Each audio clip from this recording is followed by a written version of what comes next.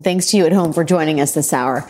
If you watched any hour of Fox News yesterday, odds are you saw one of these. An ad for election denier Mike Lindell's My Pillow Pillow, or an ad for his My Slipper Slippers. We scrolled through the entire day, time we will never get back, and counted 30 ads by Mike Lindell in a 24-hour period. Now, even though that is a lot of advertising for slippers, that is not a scandal. Mr. Lindell can spend as much of his company's money on Fox as he would like. But what is alarming about the sheer volume of Fox ad time that is occupied by Mr. Lindell, what is alarming is this. On December 17th, 2020, the CEO of Fox News was forwarded this email by an executive in the Fox News communications department. My Pillow's Mike Lindell was on Newsmax tonight and criticized Fox News quite a bit, saying it looked like we were in on stealing the election from Trump. He did say that he wouldn't pull ads over it, but he did make suggestive comments about our audience being smaller than before. The next morning, Fox News CEO Suzanne Scott replied, "Has my personal note and gift been sent to Mike?" Meanwhile, Fox continued to let Mike Lindell on their air as a guest so he could push the big lie that the election was stolen. Now, we have these emails because yesterday a gigantic drop of raw evidence in the billion-dollar defamation lawsuit between the Dominion Voting Systems Corporation and Fox News that was released. It is such a gigantic amount of emails and texts and deposition transcripts that even now, more than 24 hours later, we are still not through it all. But one of the things that we are seeing again and again here in this pile of evidence is that the typical firewalls and guardrails, the checks and balances that you would expect from a real news organization, well, they just weren't there. There is a clear conflict of interest in having someone like Mike Lindell as both an on-air guest pushing the conspiracy theory that the election was stolen, a theory, by the way, that Fox News appears to have known was not true, and at the very same time, having Lindell as a major advertiser on the network. An advertiser important enough that the network CEO was sending Lindell personal notes and gifts to try to keep Fox on Lindell's good side. From these emails, we're seeing that there was literally no division between advertising and editorial. Mike Lindell played in both worlds. He was allowed to promote the big lie on Fox airwaves because apparently that's what was going to keep him selling pillows on the same airwaves and keep the Fox audience buying pillows, maybe also slippers. The emails further reveal the nakedly partisan objectives of the news division over at Fox. Here's the exchange between host Maria Bartiromo and informal Trump advisor Steve Bannon a few days after the election was called in November 2020. Bartiromo: "I want to see massive fraud exposed. Will he be able to turn this around? I told my team we are not allowed to say president-elect at all, not in scripts or in banner or on air, until this moves through the courts." Bannon: 71 million voters will never accept Biden. This process is to destroy his presidency before it starts, if it even starts. Bartiromo: "But I'm sad and scared." Bannon: "You are our fighter. Enough with the sad. We need you." Bartiromo: "Okay." That is Fox News host Maria Bartiromo plotting with one of the most influential strategists in the Republican Party about how to delegitimize the rightfully elected president of the United States. At one point, Bannon even tells her he wants Bartiromo to run for Senate against Chuck Schumer, all as part of some big Republican strategy to win back control of the U.S. government. It is all very, very wild stuff. But the wildest part of what we learned from yesterday's release of evidence was that this kind of behavior goes all the way to the top. We showed you last night how Rupert Murdoch, the owner of the media empire that owns Fox News, how Murdoch admitted in his deposition that he gave senior Trump advisor Jared Kushner a preview of the Biden campaign's ads before they were public, specifically to help the Trump campaign, to give them an edge in crafting their strategy.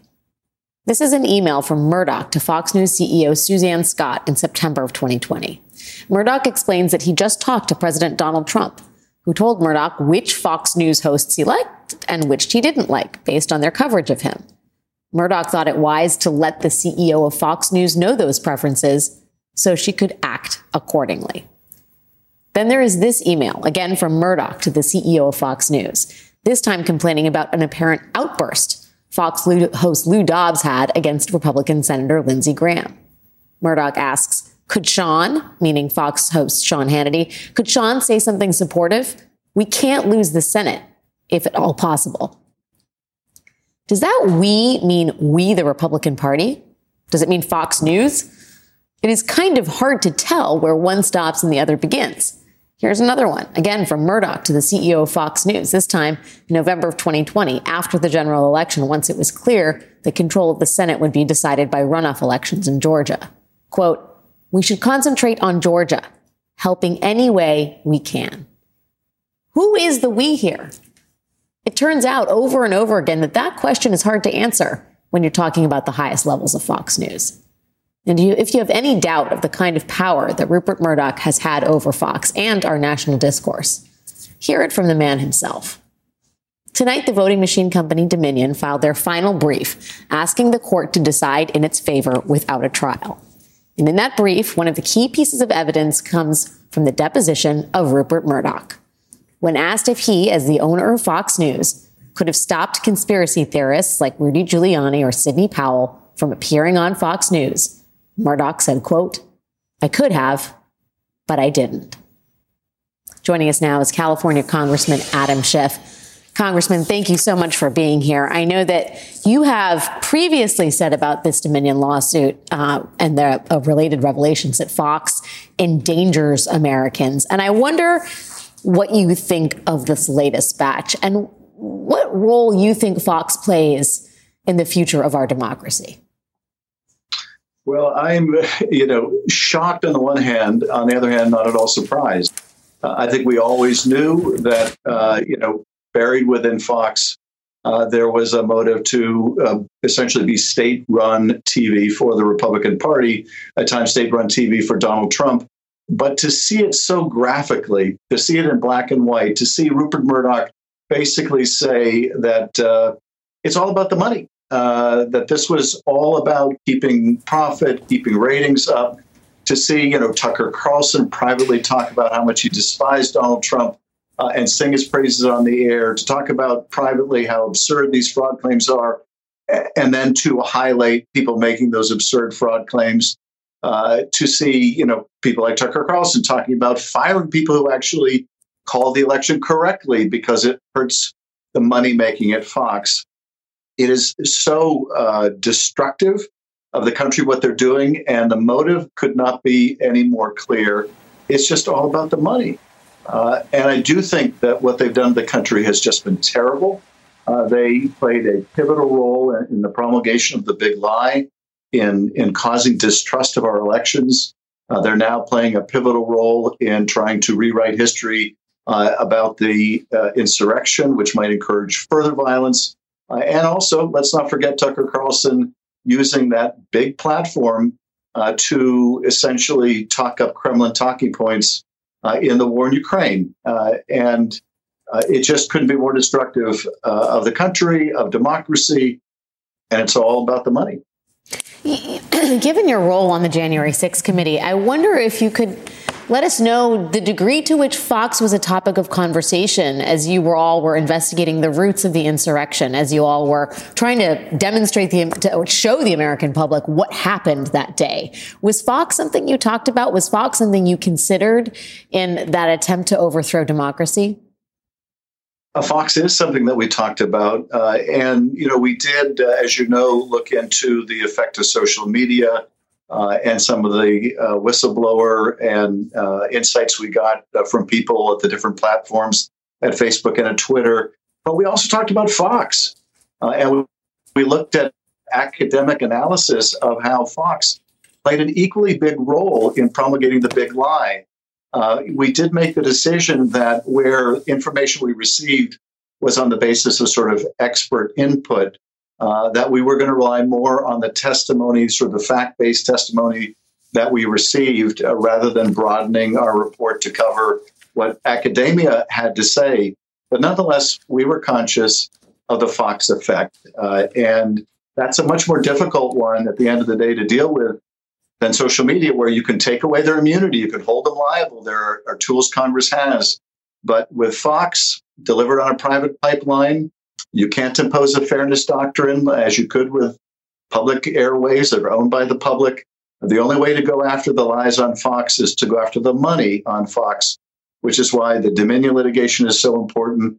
It's why people that are advertising, not the pillow guy, but credible companies shouldn't be advertising, in my personal view, on a company that is knowingly pushing out such divisive lies.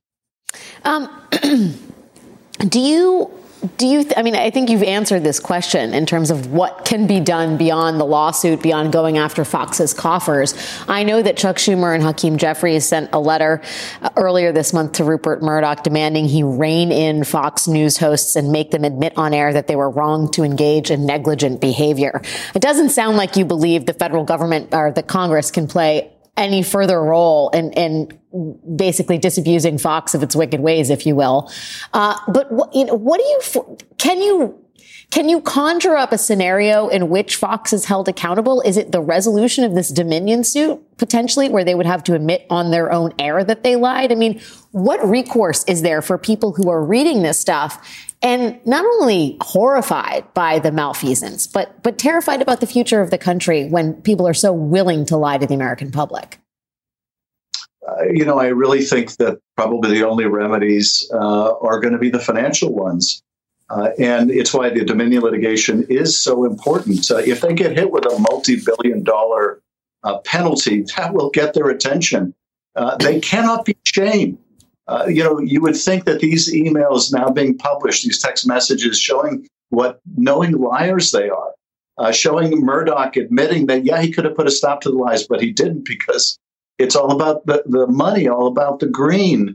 You would think that would be shame enough, but of course they can't be shamed because what's motivating them isn't conscience. It isn't doing the right thing. It isn't even their reputation. It's just the money.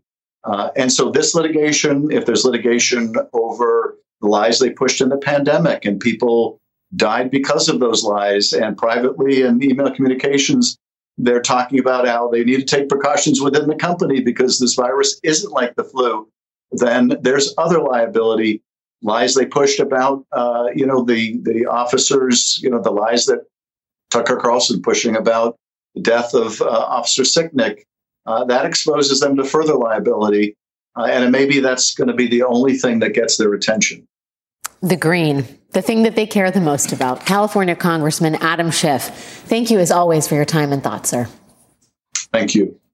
Joining me now is Angelo Carusone, chairman and president of Media Matters. Thanks for coming on the show tonight. I know that your organization has been aggressive in following what Fox is doing, but you have also taken specific action in the course of this Dominion lawsuit. Can you tell me a little bit more about that? Yeah, and I think, we have been following this very closely. Just to give an example, there's actually been 1,261 MyPillow ads on Fox News so far this year. You guys have been you're the unlucky souls that have been counting that.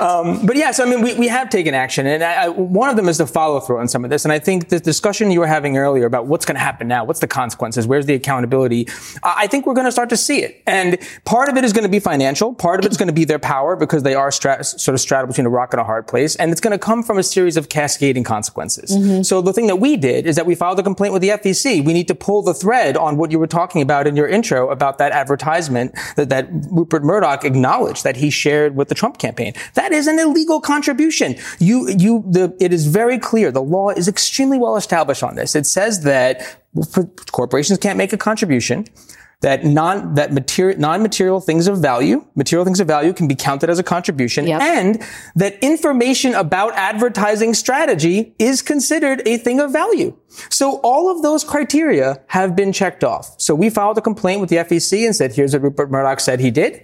Here's what the FEC law is. Follow through on it now and give maximum accountability and consequences. So that's one piece. The other piece is that, and I think this does tie into this broader conversation where the power and the profit meet together, because Fox News derives a lot of its profit mm-hmm. from leveraging its power, not just politically, but to really drive up their relationships with cable companies. Fox News is the second most expensive channel on everybody's yes. cable bill.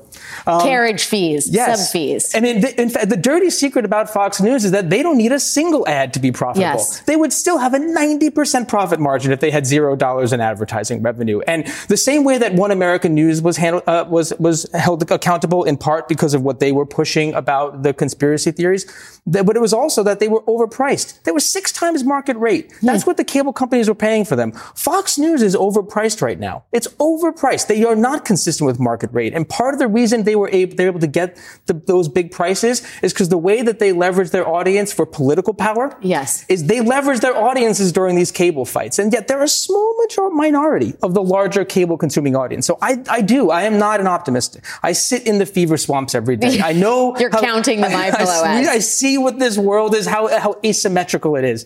But in this moment, we are at an inflection point. And I do think that there will be cascading consequences. I think shareholders will start taking action too. I've already seen 8 law firms begin to organize shareholders of Fox to say, wait, you breached fiduciary duty.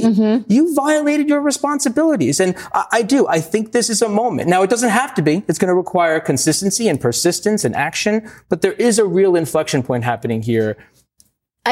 There is the business side of Fox and how it can be sort of leveraged into, how punishment may be meted out on the business side. But then there's a sort of democratic, the philosophical, the implications of punishing Fox or not punishing Fox when it comes to democracy. And the reality is that Fox has not been talking about this lawsuit on its air. Fox viewers may have no idea that the lawsuit is ongoing. They may not know anything about these depositions.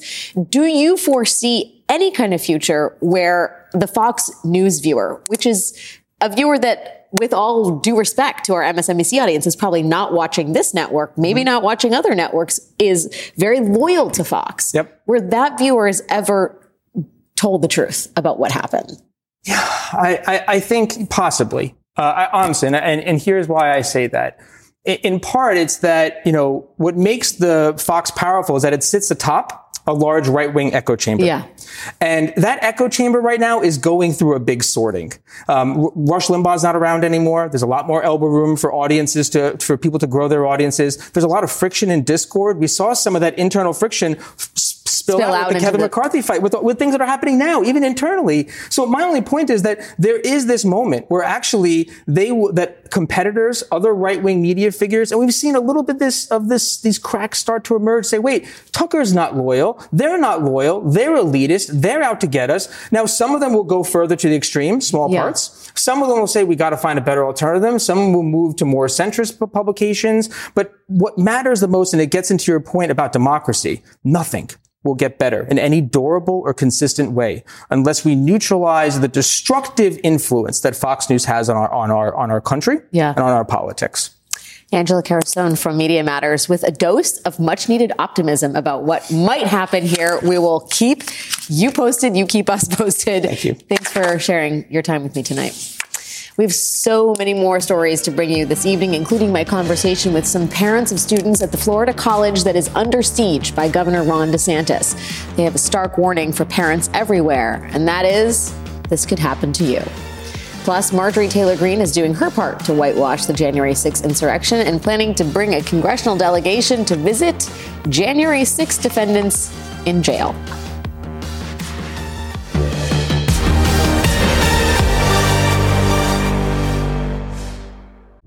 There comes a point when the right to vote requires a fight to vote.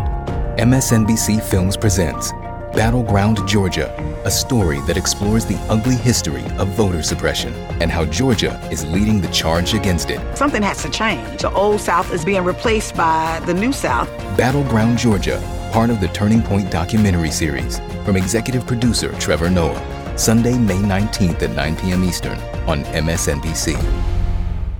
Hey everyone, it's Chris Hayes. This week on my podcast, Why Is This Happening? We're back with another installment of our special series with Pod 2024, The Stakes. I'm talking to experts about both Joe Biden and Donald Trump's records on specific policy areas during their time as president. This week, a biggie. AbortionEveryday.com founder Jess Valenti on the stakes of reproductive rights. Conservatives, Republicans would like us to believe that this is something that voters are sort of super polarized on, that we're evenly split down the middle. And that's just not true. Voters want abortion to be legal, even in red states, even in purple states. That's why we're seeing attacks on democracy. That's this week on Why Is This Happening? Search for Why Is This Happening wherever you're listening right now and follow.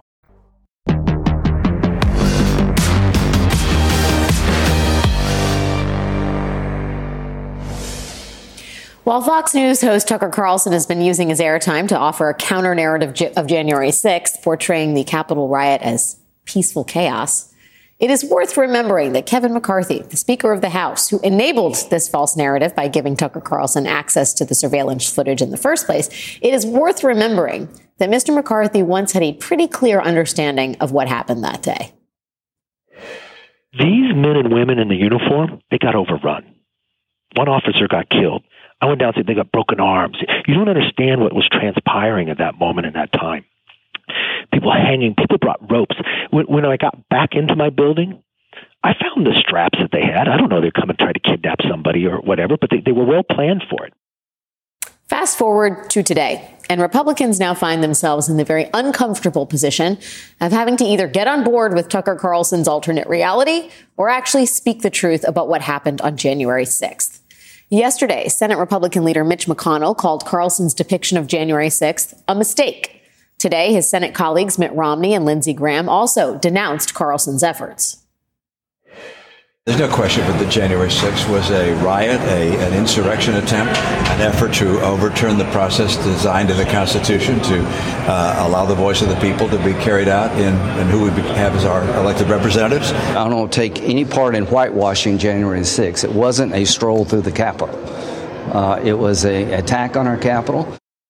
Texas Republican Congressman Dan Crenshaw also ridiculed the effort, telling Politico today, if your message is to try and convince people that nothing bad happened, then it's just going to make us look silly. But not everyone agrees.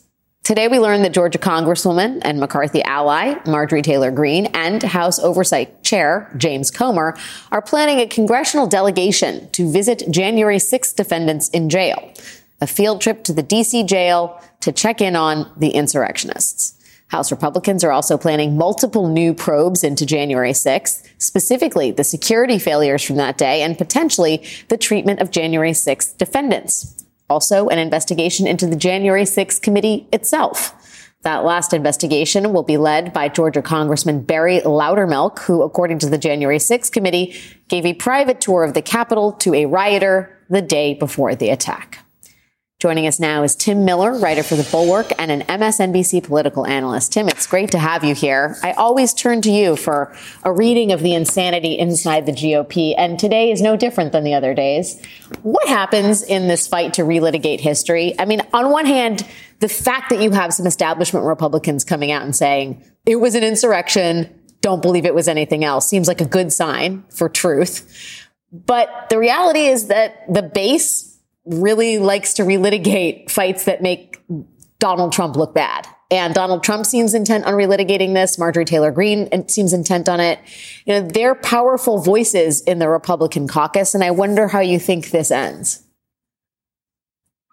Yeah, it's a burden and a privilege to be the one having the expertise in this matter, Alex. Thank you for having me. I think that it ends not well politically for Kevin McCarthy. Kevin McCarthy is forced to, let Marjorie Taylor Greene carry him around on a leash and determine what should be done for the caucus. Look, Mitch McConnell, there are plenty of criticisms you can levy at Mitch McConnell, but he at least has always tried to do what was the most politically palatable for the Republican conference in the Senate, while doing what it needed to do to suck up to Donald Trump. So that was not a profile in courage, of course, but at least he was trying to always, look to what was the best politically for Republicans, when he was making these moves, when he's navigating Trump's craziness. Kevin McCarthy is just fully giving in to Trump. And I think that this demand that was put forth by Tucker Carlson, remember, during the umpteen different ballots before Kevin became speaker, this demand that this footage be put out, the demand that we relitigate the January 6th committee, the demand that we look into whether the DOJ wrongfully targeted the people that attacked the Capitol, those were all demands we put forth by the MAGA wing of the party and by Tucker Carlson. And Kevin McCarthy has had to just completely give in to them, not because it's the right thing for the party to do. It's obviously the wrong thing, as Mitch McConnell and Lindsey Graham and others have said, but because it's what he has to do to stay in the speakership. Well, yeah, and Kevin McCarthy knows what he said that day. We played the audio where he's very clear about the threats he faced. We have footage from him on the floor of Congress talking about the dangers that day. he knows he said those things. And yet, I mean, Tucker Carlson, in a way, as you would tell it, is asking Kevin McCarthy to commit political suicide. Hand over the tapes or you don't get the speakership. But once you hand over the tapes, it's going to put you in effectively an untenable position. So do you think, do you think this issue animates the fractious wing of his party enough that it could actually cost him the speakership in the end once these investigations are underway and a relitigation of January 6th is actually happening?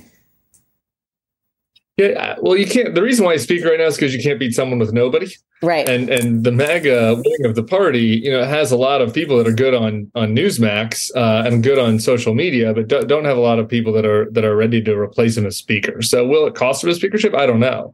But I think that it's just a tiny preview of this box that he's put himself in. That's going to happen over and over again on issue after issue. Look at Kyiv, for example. He was invited to Kyiv by Zelensky.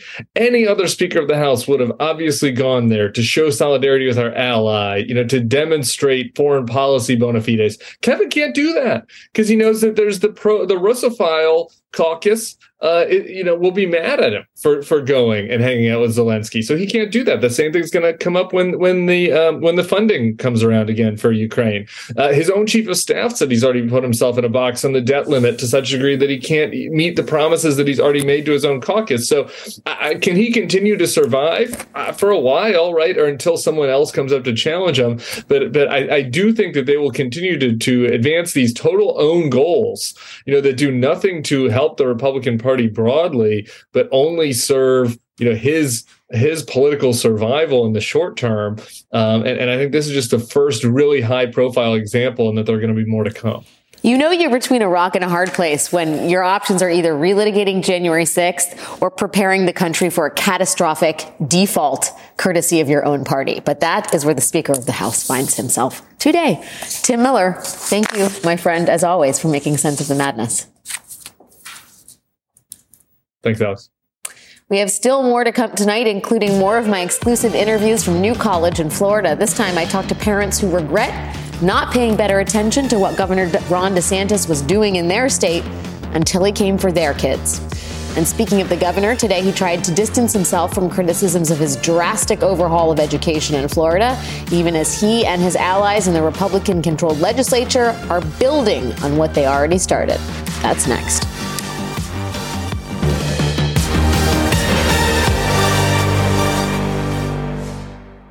When news breaks, go beyond the headlines with the new MSNBC app. Get real-time analysis from live blogs to in-depth essays, video highlights from your favorite shows and hosts, and the latest updates on the 2024 election. Go beyond the what to understand the why. Download the app now at msnbc.com/app.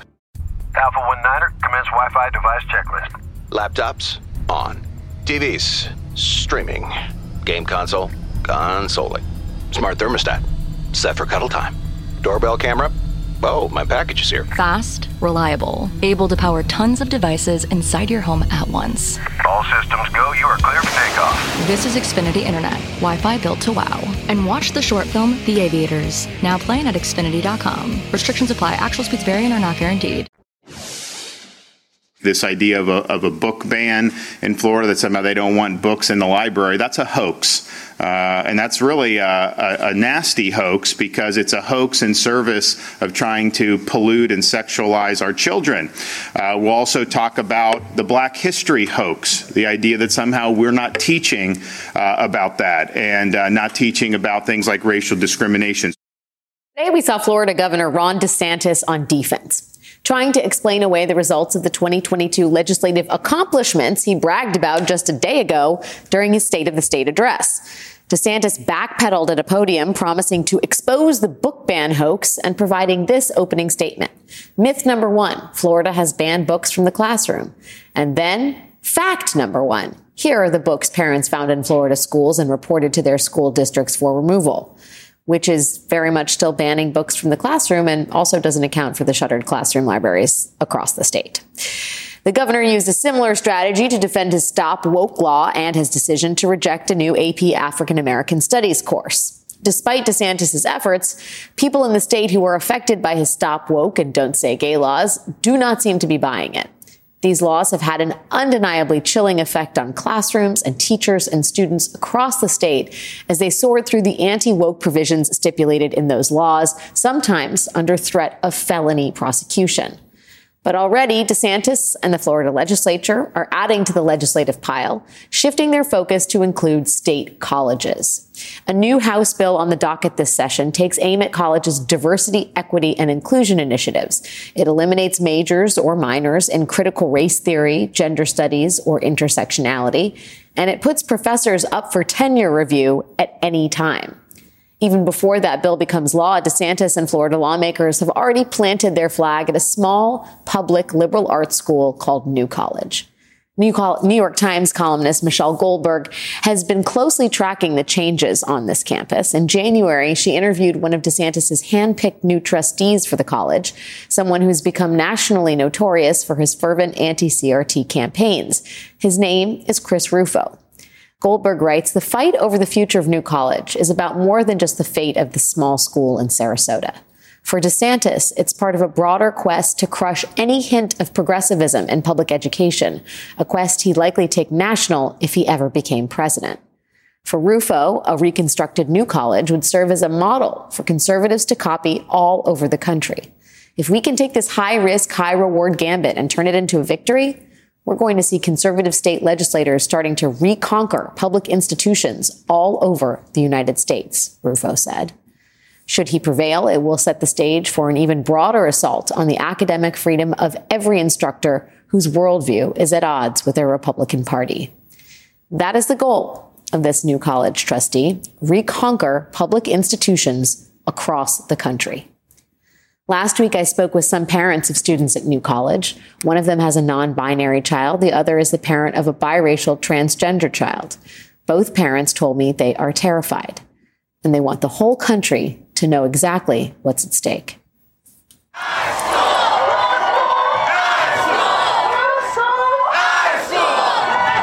I think it's important that everyone in the country knows what's happening here in Florida, not just at this school, but what's going to happen at the other public schools, because a lot of people have children in public schools. Yeah. I just say we have to keep speaking. We have to keep making our voices heard.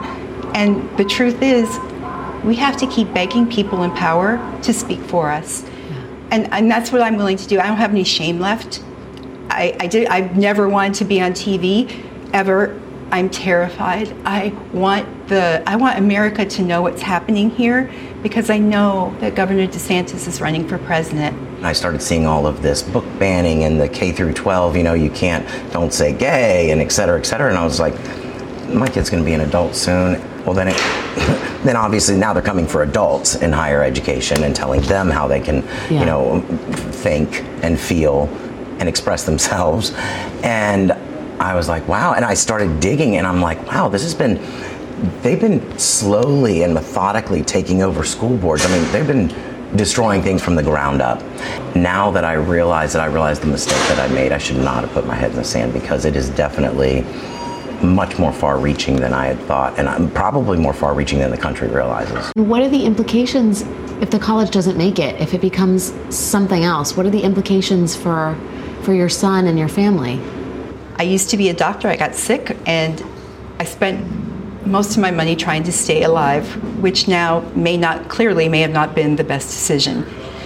But we're going to make the sacrifices that we need to make to get our children the education that they deserve, one way or the other.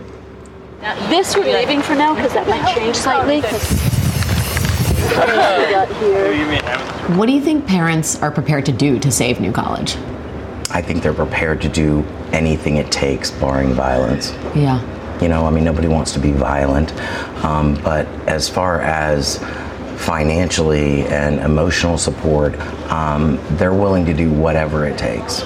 I like the ones that say that America needs to pay attention. That pay attention. Yes. You are next. Yes. It gets the point across. Exactly. Right. And that's the truth. It's the first, and it's going to spread, and it's. Yeah. Well, it is spreading. I have never in my life felt such a sense of purpose. Never. I have never been so humbled by the people that I have met. My faith in humanity is restored because I feel like I was losing that watching all of the things that have been happening in the country in the last 6 years. I mean, it's personal, right? It's so personal. It's very clear cut and it's deeply personal. When you come after someone's children, there is nothing that is going to give a parent a better sense of, okay, I'm coming after you. Now you've pissed us off, quite frankly. When we come back, we will have more on what Governor DeSantis is doing down in Florida and why it's invoking comparisons to one of Europe's most anti-democratic leaders, Viktor Orban of Hungary. We will talk to Michelle Goldberg of the New York Times about those parallels coming up next. And later, Republicans are criticizing one of their own, one of the most high-profile projects of the Republican-led House. Stick around for that.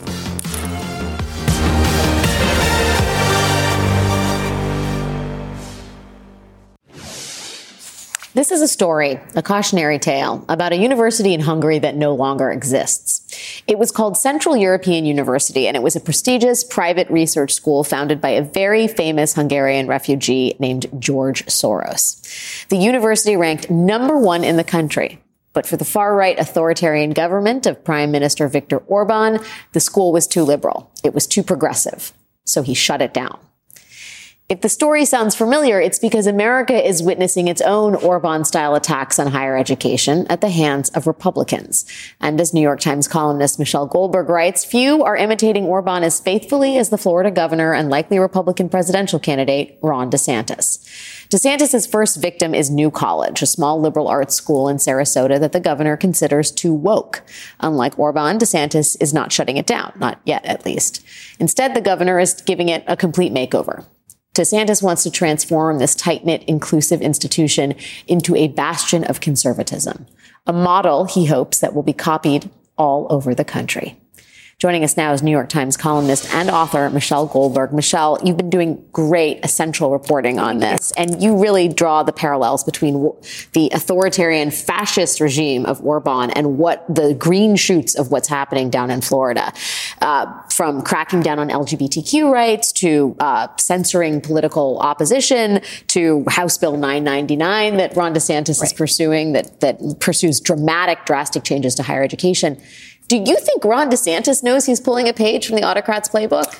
I think that I certainly think that Ron DeSantis probably knows and admires who Viktor Orban is. You know, Viktor Orban has been a speaker at conservative conferences. They had a conservative political action conference in Hungary. There's a lot of cross-pollination between the right and the Republican Party and the Hungarian regime that they idealize. You know, Tucker Carlson went there to interview Viktor Orban. So whether or not he's consciously molding this series of legislative maneuvers on Viktor Orban's war on higher education in Hungary, I mean, the parallels. There were already parallels with the war on critical race theory. Mm-hmm. It kind of had echoes of the way Orban's regime had gone after what they called gender ideology or gender studies. But this House Bill 999, especially in concert with this attempt to remake New College, it just makes it so explicit. Yeah. I mean, Orban banned gender studies. House Bill 999 bans public colleges from offering gender studies majors or minors. It puts the colleges hiring under these it gives kind of a lot of new power to boards of trustees to decide political appointees. Right, which is the same thing that Hungary has done to many of its public colleges. And so what Chris Rufo, who is one of DeSantis's appointees to the board of New College and who's also been a kind of chief ideologue of the war, first on critical race theory, then on what they call gender ideology, now on diversity, equity, and inclusion, he very consciously sees this as a project of kind of taking over liberal institutions and turning them towards conservative and is explicit about it. What I don't get, it's like the ultimate gaslighting to basically be steamrolling fascist policies into the state and doing so under the banner of freedom and rights. That's what I don't get. How is this being made palatable to people who understand what fascism and authoritarianism are and the fact that it's a rising dark tide across the globe, and then see it at home as it's being presented under the auspices of, reasserting your individual rights? How can they possibly be packaging it as such? So sort of why people buy it is hard for me to say. Yeah. But I think what they've done sort of in this astonishing way is gone from posing as defenders of free speech against, quote unquote wokeness. And Ron DeSantis is, he has a Stop Woke Act. He talks about, Florida is where woke goes to die. His, primary political project is basically crushing what he calls wokeness, which he has presented as a threat to free speech. And so in order to crush this threat to free speech, he justifies these policies that are far more threatening to free speech than anything that we've seen in our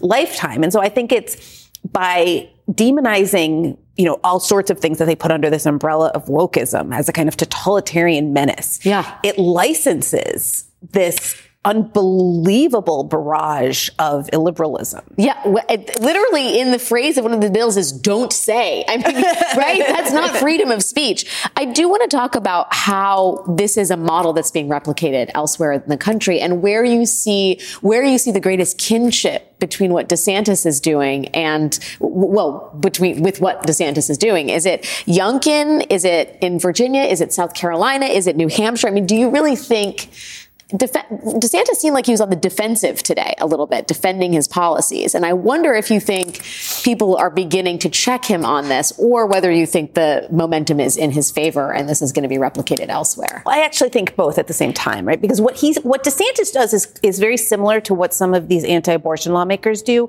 is when the implications of their policies become clear, and we see, for example, women being turned away when they're having miscarriages, they say, oh, that's just liberals misinterpreting the laws. And so he sort of pretended that these, examples that we've seen from Florida of books being either taken out of classrooms or covered up, and, very kind of innocuous biographies of people of color being removed from the shelves.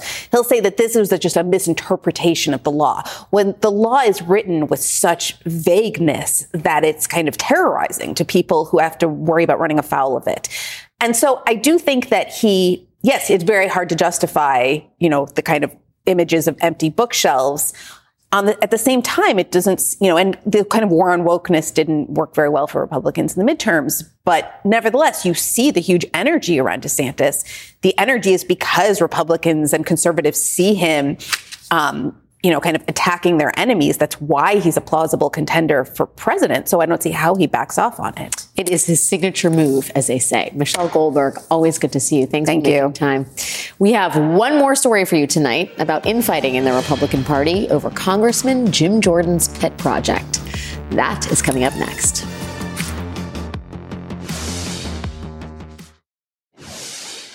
It's been 1 month since the Republican-led House Select Subcommittee on the Weaponization of the Federal Government held its first hearing, and it has still failed to provide any evidence of the purported weaponization of the federal government. Republican Jim Jordan's pet project has apparently been overpromising and under-delivering when it comes to exposing alleged abuses by the government. A recent headline from Axios reads, "Jim Jordan scrambles amid claims weaponization probe is a dud." This comes after Democrats on the committee put out a report drawing attention to the fact that Republicans on the panel were not relying on testimony from actual government whistleblowers, but instead on conspiracy theorists with ties to former Trump allies. And now the committee is taking heat from those who traditionally might support its efforts. Just yesterday, a former top staffer for Republican Senator Chuck Grassley went on Steve Bannon's show to say that the committee is just structurally set up to fail, and that the reason is this is a failure on Jim Jordan's part. He went on to add, quote, "Jim Jordan is just not a serious person." Even Jesse Waters over at Fox is worried, pleading on air, "Make me feel better, guys. Tell me this is going somewhere." In response, Jordan defended his panel's work to Semaphore in an interview, saying, "I feel like our staff is working their tail off, and we're getting things up and rolling." The chairman has threatened even more rounds of subpoenas and testimony from whistleblowers, and he has promised more in the days to come. The panel's second hearing is slated for tomorrow. That does it for us tonight. We will see you again tomorrow.